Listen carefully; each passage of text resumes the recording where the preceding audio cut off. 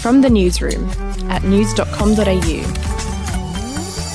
Hi, I'm Lexi Cartwright and this is the latest from the newsroom. It's Friday the 12th of June. We'll start overseas and volunteers have dug 100 graves on Rio de Janeiro's iconic Copacabana beach as a symbolic reminder of the thousands of Brazilians who have died from coronavirus. Globally, there have been more than 7.2 million known COVID-19 infections, with a global death toll exceeding 400,000. Back home now, and Finance Minister Matthias Cormann has opened the door to stripping welfare payments from activists who are attending illegal protests. As thousands of protesters plan to again flout public health orders and attend Black Lives Matter protests and refugee protests this weekend, Senator Cormann has warned they are putting lives at risk. It's quite irresponsible what we've seen there. And I think it is incredibly selfish, it's incredibly self-indulgent, and yes, it does impose unnecessary and unacceptable risk onto the community.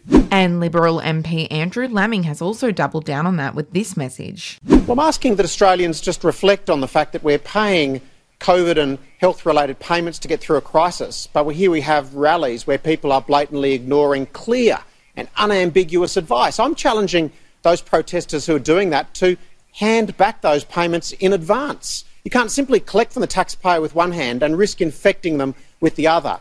Yeah, it comes as health authorities raised concerns over a possible spike in the number of coronavirus cases after thousands of people attended protest against police brutality and racism last weekend. We'll take a break.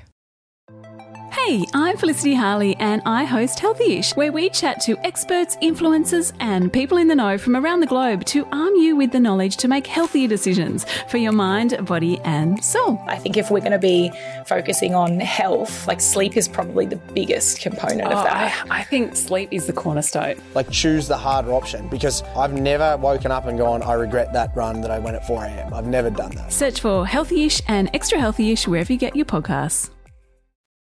And the AFL is back with a bang with a sensational game between Richmond and Collingwood last night. The game wasn't without politics though, with players showing their support for the Black Lives Matter movement. Richmond and Collingwood players ran out onto the MCG for pre-match warm-ups wearing black t-shirts that did not feature any markings, signage or sponsorship, and took a knee before getting into the game. And we'll finish with some showbiz. And when Sonia Kruger made the jump from Channel 9 to 7, she knew there was a lot on the line. And she told our Not Here to Make Friends podcast there were times she was worried that the revamped Big Brother, which she is currently hosting, may not be a hit. Have a listen. I'd been there for 8 years. The Voice is a fantastic show. You get to hang out with Boy George and Kelly Rowland. Who wouldn't love that? Yeah. But I had an opportunity to do some new things, and I could stay and do the same thing, or I could actually take this opportunity, which doesn't come along very often, and just, it'll be a leap of faith. But my dad always said to me, no guts, no glory. So I'm going to go and do it. Yeah, it's a great interview, and if you want to hear the full 40 minutes with Sonia Kruger on all things Big Brother, search for Not Here to Make Friends wherever you get your podcast from. Well, that's it from the newsroom, and you can now get us in your smart speaker. Just ask Google to play the news from news.com.au. We'll be back with an update tomorrow. Your headlines from news.com.au.